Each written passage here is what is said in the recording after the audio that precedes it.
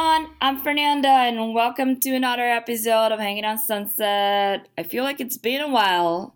This is our first episode of this month. I'm talking about February 2021 in case you'll be listening some other time. We have actually a full month ahead of us. So many amazing guests. I'm excited for you guys to hear it. Stay connected with us on Instagram at Hanging on Sunset for more. Today, my co-host Vincent and I will be talking to producer Paul Miner. He was bassist for Death by Stereo. Paul has worked with bands like Newfound Glory and two of our past guests, Crash Overcast and Silence of You. That's why we are really excited to talk to you, Paul. He's a big part of the OC rock scene. Stay with us.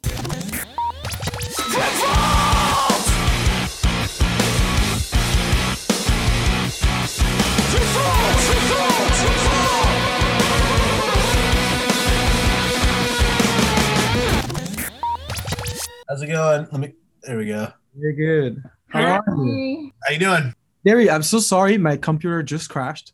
No problem. We were waiting for, half an hour listening to the music you did and the music you produced, and the time was coming, and suddenly. No worries.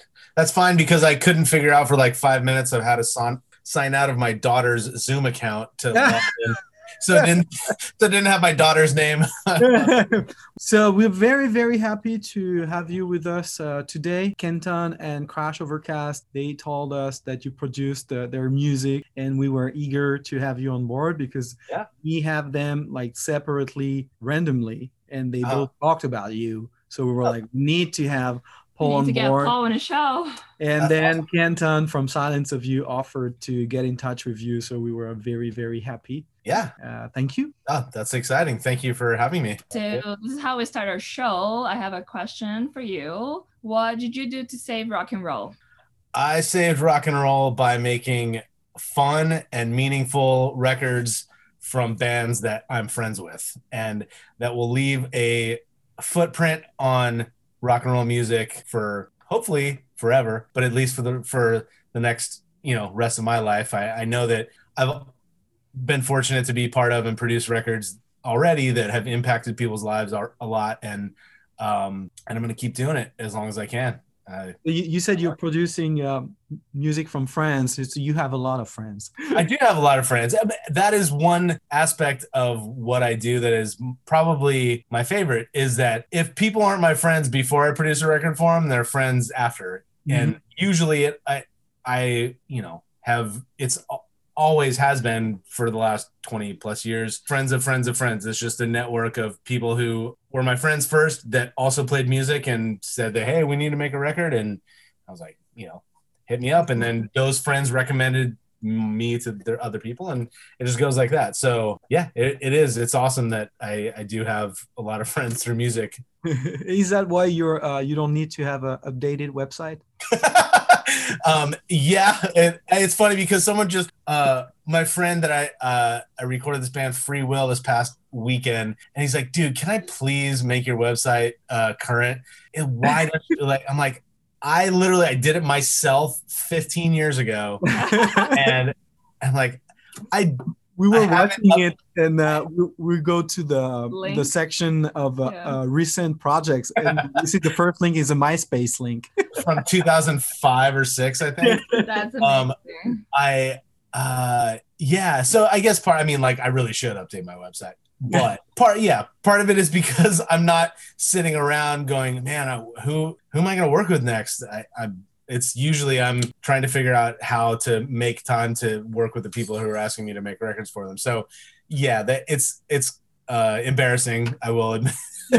No, it's fun. But yeah, it's cool. It's badass. It's twofold. Yeah. Actually, the funny part is on my website, the picture of me there, I still have hair, and I haven't had hair in 15 years.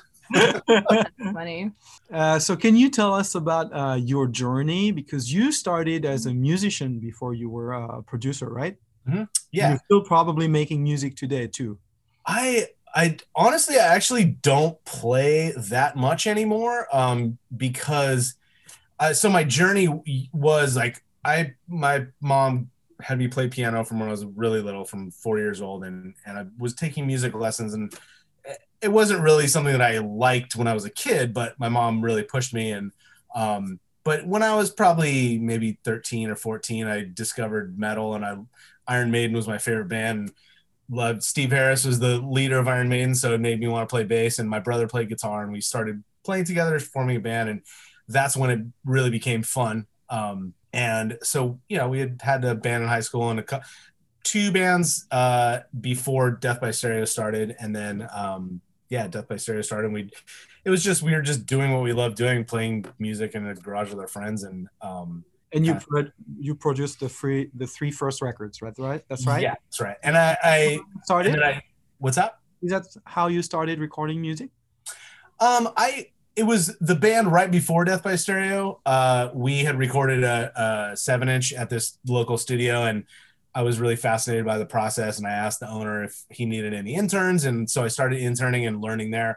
So it was, maybe like a year and a half before Death by Stereo started that I started working at that studio. And then when Death by Stereo started, it was like, hey guys, I can record us for cheap. All we have to do is pay for the studio time. And that kind of snowballed. So it was, as Death by Stereo grew as a band, I was meeting more people, and because of that, I was saying, hey, let's make a record together. And that was the era of time where I recorded Atreyu and Thrice, and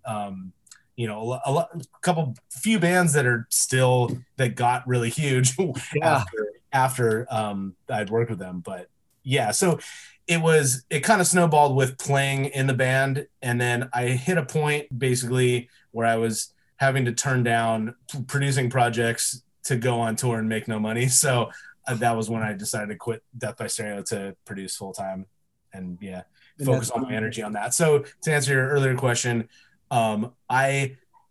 music used to be, or like playing music used to be, my release. And I spent all my extra time learning about new bands and trying to find out everything I could about being a better bass player, new albums, bands that we wanted to tour with, all that. But it's over the last, 20 years, it's shifted to where music is more my career. So then my release is, I love playing hockey, and I love, I hang out with my kids, and that's what I do to kind of get away from music.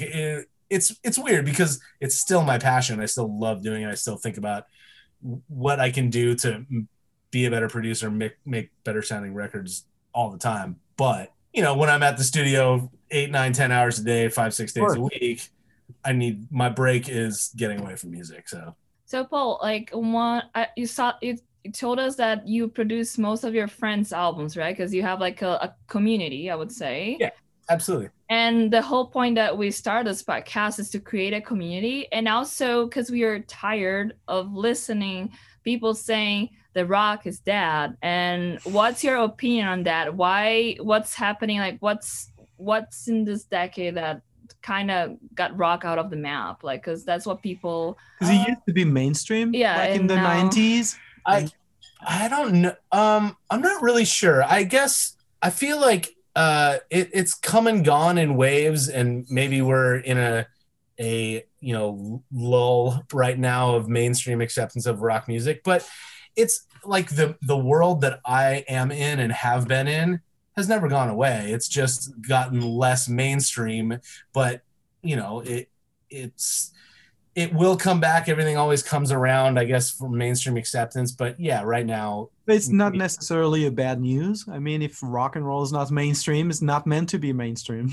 No, and it's, I still spend all day, every day working with people that love rock, like some form of rock, big punk, metal, hardcore, ska, whatever. That's all rooted in rock music. That those people are doing it because they love it, and they have something to say, they care about it, they're passionate, and they want to get their emotions out on a record. So that isn't going to go away. And I think that, mainstream acceptance is one thing, but that doesn't mean that it's, dead or it's gone. It's There are people still bands, and there are more and more bands. I think There's a lot of bands, and that's why what I see in LA, there is a community. So we just have to get all these people together. Absolutely.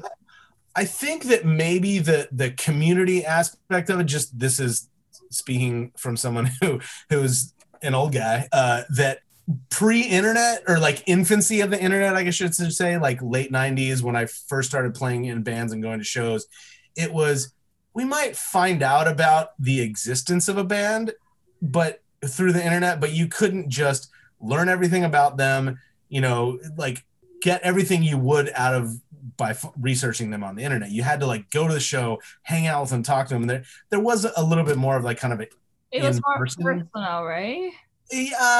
In person, I guess. I think that there's still a personal connection now, but maybe it's just via, you're texting someone instead of seeing them at a show. But I don't know, it's still there. Like, I still think that there is a community. It's just like my era of time when that was like most important to me was, like the early days of the internet. So it was maybe a little bit less important that way, but I don't know. I still think that it matters, and I think that maybe that the internet in democratizing access to music has made it so that it's kind of harder for bands to get noticed because there's just so many, but the good ones always, find a way to be heard and get noticed. And I don't know, it's still, like the community still happens, and there still is great bands that, people will find out about through going to shows and finding each other. But maybe people lost the habit of discovering new bands by going to a club, on a random night. Absolutely. I do think that there is that. There's less kind of magic of discovering like, I've never heard of this band. I'm at this show to watch one band. There's 4 more bands playing, and wow, I never heard these guys. I'm going to go buy a record on my way out. I do think there's less of that. I think that maybe, like, I don't know if the lack of people buying tangible music anymore has something to do with that, but that is something that I remember of, like, discovering a band at a show, but buying their 7-inch or buying CD on the way out and then listening to it over and over and over when I got home. And it meant a little bit more, and it made it more of a connection because I had that thing that I spent money on to, matter. When, as if you find out about a new band now, you go to a show and then you're like, cool, I'm going to listen to them on the way home on my phone, and you listen to them once or twice and then you forget about it. But, yeah. But I don't know. I like, it's still like the love of music and the passion is still there. It's just like the access has changed, I guess, a little bit. And there's one good thing, I guess, about the internet is it allows niche music to strive more because you can reach out to people all around the world. Absolutely. And I think that it's been really good for that, of bands that do very specific things or very unique things can be found by a broader audience that wouldn't have been before. And I'm sure you get more exposure, like you can connect you like all over the world, like in seconds. I mean, it's, at least for me as a producer, it's changed my life drastically. And it's not even just the internet, but the internet speeds, like broadband access in more places, like in South America or Eastern Europe, where I've mixed and mastered records from I'm friends with a couple guys in Buenos Aires, and I do a bunch of stuff from them. I do stuff from some guys in the Czech Republic, and it's like that wasn't possible 10 years ago because they just didn't have the internet connection speeds to upload 20 gigabytes of files to me to work on. So it's been amazing. It's like, in a really, really awesome way, it's made my career a lot better. I have a friend, he's like a classical composer, and he mostly works for movies. Mm-hmm. And he records orchestras remotely now that are in Europe. Wow. And he's here in LA in his room. Crazy. And that's from awesome. His computer, he's asking the conductor, he's telling notes and everything, and they're recording. He receives the files directly. Wow. Like lossless. Yeah. So maybe that's going to be one of the things you're going to do in the next decade. Yeah. Recording remotely. I mean, it has changed a lot in the sense that I've done, because of like internet speeds, but also just like the advances in technology of like home recording or whatever. Like you can make really good sounding stuff at home, and maybe you get to that point where like, I don't really know how to finish this. I need to send it to someone like me who's been doing it for a long time. And so it really has opened up a new avenue for me of bands that would like maybe don't have enough money to make a full record with me, but then they can do most of it themselves, and then I can help at the end to make it sound a little bit better. But yeah, like that is really exciting. The fact that the recording technology has gotten a lot more affordable and so much better, and allowed people to send like do stuff at home and then send files to me to finish. And yeah, it's been really awesome. Yeah, there's a lot of bedroom producers now. Yeah, and like obviously like in this, I guess it's the same way with anything, it's hard to get discovered, but because there's so many people out there, but it does at least allow you to make amazing stuff and express without having the barrier of needing to save up a ton of money to go to an expensive studio. Yeah. Where you come from? Like are you from LA or what? I grew up in Orange County. A small town. Well, it's not that small, I guess. It's a little town called Yorba Linda. It's a pretty like nice suburban neighborhood. That's where you grew up? Yeah. Grew up my whole childhood there, and then my parents were both actually public school teachers, and we always had summers off, so we would travel around the country every summer in our RV. And I had actually been to 48 U.S. states and all across Canada before I ever had been in a band on tour. Oh, wow. So, but because of that, I'd been all across the country, and then later being able to tour internationally with the band stuff got to where I was like, yeah, there's a reason I love Southern California, like, so I live in Fullerton now, which is not too far from. And I feel like we see a lot in your music that you produce as well, the OC, like. Yeah. And I think it's just again an extension of my group of friends, like people that I knew. But I am lucky that there is such a strong community of punk and hardcore music in Orange County specifically, but in Southern California, like legendary bands that have gone to be very big that are all from within 15-minute drive from me. So cool. I'm really lucky in that way. Do you ever hang out on a Sunset Strip when back in the days or now? I used to go to shows at the Whiskey and the Roxy all the time. I loved that. Yeah, like late 90s, early 2000s, there was a ton of really, really good shows. They were always happening, more so at the Roxy, but then also the Whiskey too, and the Key Club was good as well, which has still around when I arrived here in 2010. I've never been to Key but Club. we feel like it's kind of a bummer that the Sunset Strip has become more like a tourist destination. Yeah, it's gotten a little bit more like touristy, maybe corporate owned, and there's a lot more like pay to play shows and stuff. Like the Whiskey is pretty much all like pay to play. It just, I mean, when bands used to tour in the late 90s, early 2000s, they would play a show in LA and a show in Orange County. And usually the show in LA was at the Roxy or sometimes at the Whiskey. And so I was going there all the time. The Palace and the Palladium too. Like that was a heyday. It's sad that is, maybe not as so sad, not as popular now.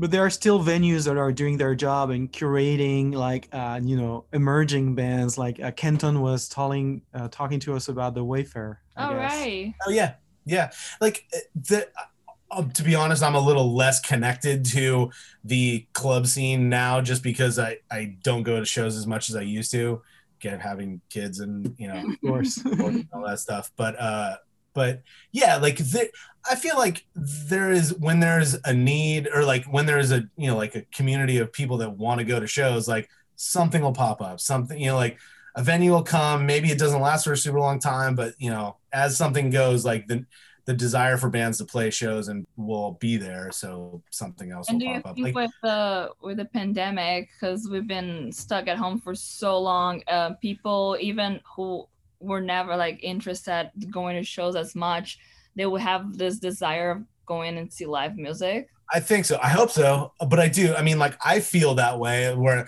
I used to go to maybe only now in the last few years, probably only go to a handful of shows, 3-4 shows a year. And now I'm like chomping at the bit to get back to Alex's bar to see bands that I'm, like, I miss it. I love it. And I do think that that'll happen, that people, it's like one of those things you don't know what you're missing until it's on, and then awakening for everyone, I think, to appreciate more like the. Absolutely, we miss the sweat.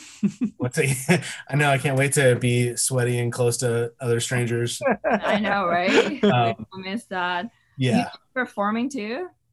I'm sorry? Do you miss performing as well sometimes? I do. I love playing. I love playing music. I love touring. I absolutely love touring. I really miss that aspect of it. But I don't miss the rest of it. Like the band business, like dealing with labels and managers and promoters and like that kind of stuff was what wore me down a little bit. But like I have a few times filled in for Death by Stereo playing bass at shows over the last, whatever. I did a show in Arizona probably 2 years ago, I think. And it was so fun. It made me, I was like, I miss it so much. But that chapter is in the past because I just because of having kids and stuff, I can't really. I mean, I know that I have plenty of friends who have kids and tour all the time, but but yeah, I've got a good thing at home. So totally. And I think I saw a picture of your son holding a Iron Maiden record on your Instagram. Yes. So do you think your music background and your music taste will influence them? Oh, absolutely. They already like bands that I'm friends with or have produced. Like maybe not right now, but at least like a year or two ago, if you asked them, they would say that their favorite band's the Ramones, because I produced records for CJ Ramone. And I was like, hey guys, we got to listen to lots of Ramones right now because I'm going to do a new CJ record. So we'd be driving in the car and they'd listen to the Ramones all the time. And so right now their favorite band is probably the Aquabats, because my friend Ian, who was the original guitar player from Death by Stereo, is in the Aquabats, and we got to go to a couple shows in the last year or so, and so they love the whole like cartoony fun thing that they've got going on. That's super cool. I feel like most of my musical taste comes from my parents too, because like even when I was like in high school, I was listening to like Dire Straits, and my friends were like, what do you listen to? And I was like, I love that. Like that came from my parents. So I think that's cool, like how they influence us. I do think that it'll be a cool thing that hopefully they can reflect on when they're older, of like, they don't think it's weird that they were just hanging out at dad's work with the bass player Ramones, but then they'll realize later, like, they should feel really lucky. That's very cool. Yeah, but it will definitely influence their music taste. It already has, and it will continue to. That's I'm awesome. happy about that for sure. Very cool. Yeah, we need more kids that like rock. Absolutely. But yeah, today we were talking with this band from LA. They're called Speed of Light, and the lead singer, she's 14. She just turned 14. The drummer is 15, and the guitar player is 17. They're all siblings. They're amazing. They're so They're so punk. It's crazy. Yeah. And we were sure that their parents had to do some, to do with that. And they just our parents just listen to Michael Jackson 80s stuff. Prince, and like like how did you first listen to Led Zeppelin? It was like, I found out, like I listened, I was like, whoa. I guess that's the beauty of internet too. Exactly. See, people find stuff and they start digging it, and they're learning the guitar on YouTube, and then they start making that. Totally. And that's amazing that there is like the YouTube thing. There's such a resource for people that want to learn to play, and like watching tutorials, watching people show them how to play a song, their favorite song, instead of sitting there like listening to the speaker as close as you can, rewinding it over and over to try to figure out a part. You can watch the guitar player of your favorite band show you how to play that part. It's amazing. I love that is there for like my kids to learn whatever sure. they get excited about. For And sure. it works also if you're an aspiring producer too, I guess. Yeah, absolutely. Oh, I mean, I'm watching stuff all the time of like, oh, what compressor's that guy using on the snare drum on that record? That resource is really exciting. So do you have your studio at home, or how does it work for you? No, I have a like in a commercial space in the city of Orange, just about 15 minutes away from my house. Nice. I've had Buzzbomb for it's coming up on 14 years. So that's been my home base for most of the time. That's very cool. What are the new projects that you've been working on? Let's see. This band called Wank. Or I guess I'm trying to think of how recently. I gotta look at my. Oh, I know Wink. They're on the same label as my band. Really? Yeah. Yeah. Then so I'm doing a new record for Wank. I'm trying to think. I didn't know if you would have heard of them, but they used to be on Maverick, Madonna's label back in the 90s. Really? Yeah. Oh, now they're on wow. Die Laughing Records. Yeah. Let me see what else. A new record for Heckle, this punk band that was on Hopeless Records. Nice.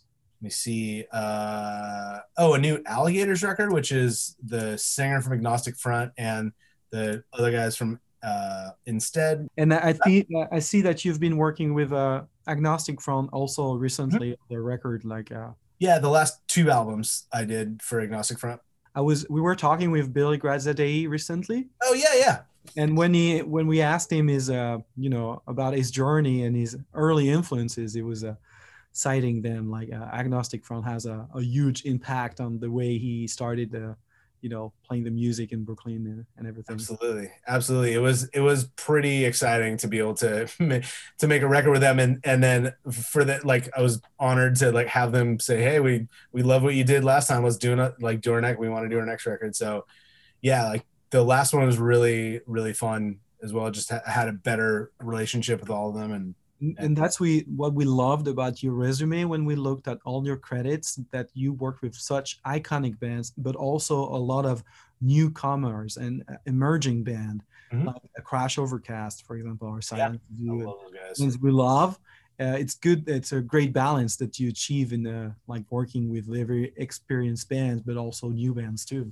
Absolutely. I mean, it's in a lot of ways it's more fun to work with smaller bands because they're like, it's just the nature of it. They're more excited. They're less jaded. Like, it's more spontaneous and more, new fun ideas come out in that way. But not to say that I don't have an awesome time recording Agnostic Front. It's super fun and we make an awesome record, but there is the aspect of the kind of like new enthusiasm that's really fun working with smaller or younger bands that don't have as much experience.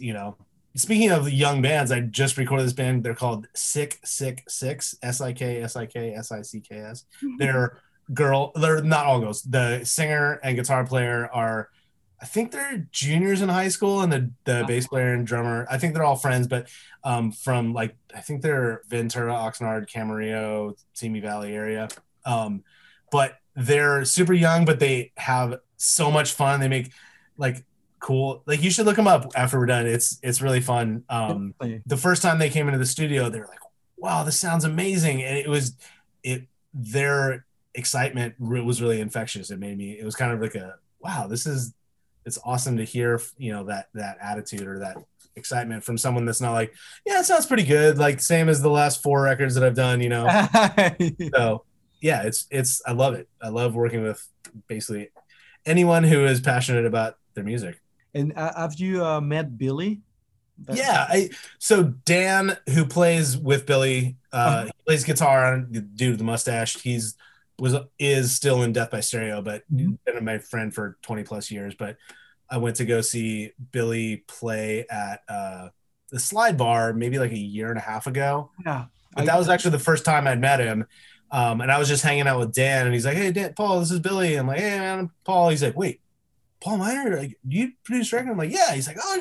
Then we just went on talking about studio stuff for a while. So he's kind of a newer friend, but yeah, I'm friends with, I made friends with him recently. He's amazing. He agreed to be the mentor of our new movement, Team Nowhere. That is, and this podcast is our first tool that we're trying to do this. Our movement originated in France, and it's a collective of bands and fans trying to do stuff together, because we think that if we unite, we're stronger. And that's why we're we're launching this podcast here in the US to reach out to people like you or new bands and, start a conversation on how we can improve the scene here in LA, but, more, generally build a community, build a network around the world of people, Yeah.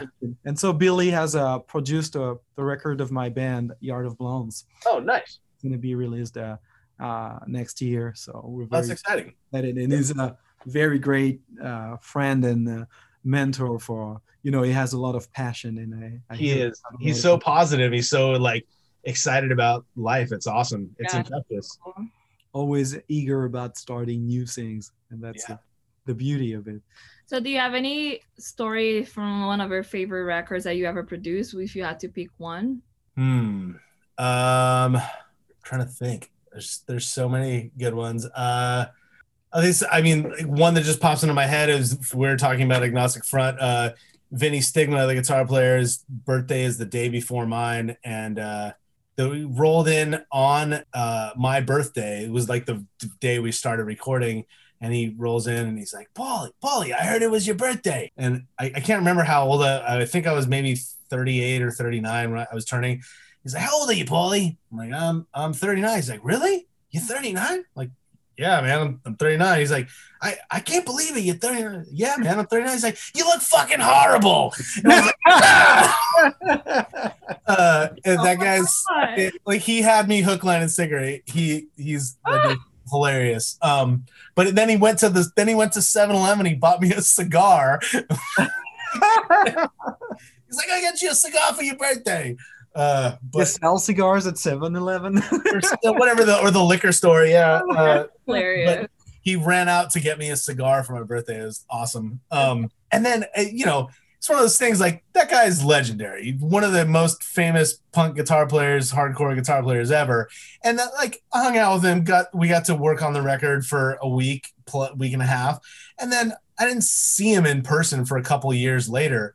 And then I was like, hey, man, good to see you again. Hell yeah. He's like, hey, Paulie, your birthday's December 4th, right? I'm like, oh, I remember because it's the day after mine. But yeah, he's, and then also the second record, more Vinny Stigma stories. He came in one day, just shirt and underwear and nothing else, and just hung out the rest of the day. Porky Pigging it. Yeah, it was really funny. I guess that's a good one. I'm trying to think. There's all kinds of wild, weird stuff that happens, but I bet. How many records did you produce in the last 20 years? I have no idea. It's hundreds for sure. I mean, but I don't know. It'd be fun to go back and count. And in your credits, sometimes I saw that you were credited as layout designer. What does it? Oh yeah, I used to do. So I actually went to college to do graphic design. So back in the early days, like before, like actually, yeah, kind of before Death by Stereo started, I was doing a lot of graphic design for bands. So I did like, actually, yeah, I think you probably saw the AFI record. Was friends with and the Distillers too, I think. Yeah, so it was friends that I like from the band that I had before Death by Stereo. We had played with a couple shows with AFI and got to know them, and that's how I met the Distillers. And yeah, it was just I was doing graphic design along with playing. Back then it was fewer people knew how to use Photoshop and Illustrator and do that. So I was like, oh, Paul's the guy that knows how to use Photoshop and make a CD cover. So I became default layout designer for... You're like a Renaissance man. Yeah, but I'm very, very out of practice, though. I kind of basically quit college to go on tour with Death by Stereo and never finished college. So I am almost done with my graphic design degree. But yeah, you graduated yourself. Yeah, I put that on the permanent back burner to focus on music. We always play play a song at the end of the show. So what are you playing for us? So you decide. I think you picked Fear No Empire, right? Yes, it's one of my favorite things I've done in the last year or so. It's Dan Palmer who plays with Billy Bio, and he plays in Zebrahead and Death by Stereo. He plays guitar, and then Ali and Ben from Zebrahead, and then Mike who plays drums in Death by Stereo and Adolescence and a million other bands. It's a new project that we did kind of at the beginning of quarantine. They were kind of like stuck doing like knowing that Zebrahead couldn't tour because Zebrahead is really a busy band touring all the time, and they're stuck at home, so they're like, we want to do something new. It's kind of fun, and it kind of developed into something a little bit more serious than I think any of us had thought it was going to be at the beginning. So really like pissed off, angry lyrics about what's wrong with the world right now, and it was really, really fun and gratifying to work on it, and I'm really proud of how it came out. I think one of the best things that I've done ever. So That's yeah, cool. that was Well, can't wait to hear it. Yeah, and we're gonna play it on the show now.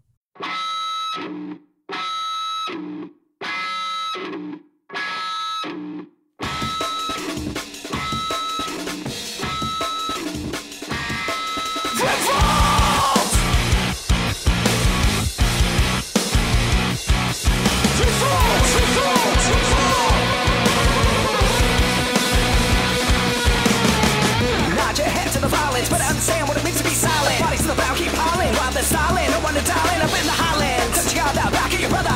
Why not the back of another? Don't turn your back on me, punk ass sucker. Find the kids in cages or boy wise to see we're not contagious.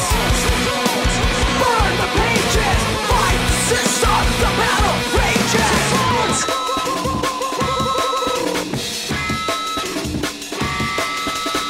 Got the fight to the empire falling, and the warhawks screaming out calling on me. We're Dhaka brawling, a loaded shotgun solid. White band the flame that you smother, from one murder to another. Look at me when you're talking at me, podcast sucker. Find the kids in cages, or boy wise to see we're not contagious. Burn the pages, fight the system, the battle rages.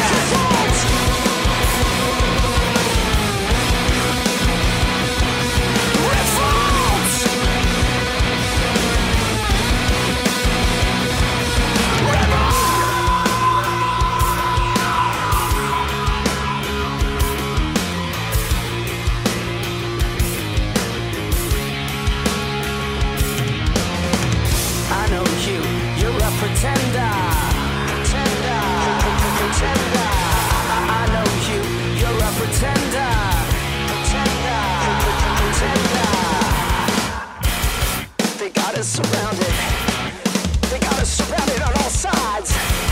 Fight or die, so we fight. Revolt! Find the kids in cages or boy lines to see we're not contagious. Burn the pages, fight the system, the battle rages.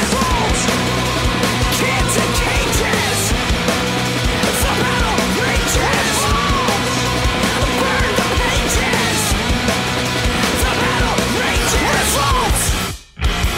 I think Billy was the first one to mention to me Fear No Empire, actually. Oh really? Yeah. Like, we were having this conversation recently, and we were talking about this. Like, there's a lot of anger right now in the world because a lot of things are not going very well, and that's why I'm confident for rock and roll because there are gonna be lots of things to say. Yeah, I feel like we're in such a weird period that like we need rock and roll. Like that's like we need to express yourself all this anger. I feel like it's the best way to do it. It is. I mean, I know that this is kind of a parallel thing, but this saying happiness is the death of comedy, it's kind of the same thing of like when everything's good, it's like when things are bad, a lot of great art comes from that, you know? So look for the silver linings with all the horrible things that are going on in the world right now. And there's a lot of angry, energetic bands emerging out right now. So we were talking with Billy, and it was like, it feels like 94,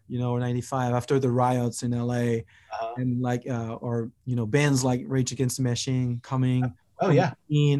And right now I'm listening to a lot of Fever, 333. I don't know Mhm. how you call them. Yeah. And we were talking about them, and Billy said, "Yeah, Inferno Empire is one band you should check out because they're awesome. angry and powerful." So Yeah. that's Well, cool. that's awesome. That's exciting that you'd mentioned that. I'm really proud of how this record came out. So I'm excited for you guys to hear it. Cool. Thank you so much. Thank you so much for talking to us. We're happy to have you here. Thank you guys very much for having me. I appreciate it. And when all of this is over and we can meet in person and stuff, we hope to be able to do like events and stuff and organize shows. So Oh yeah, we hope to meet you someday. Yeah, absolutely, sure. definitely. Thank you so much for your time. All right, my pleasure. Thanks for having me, guys.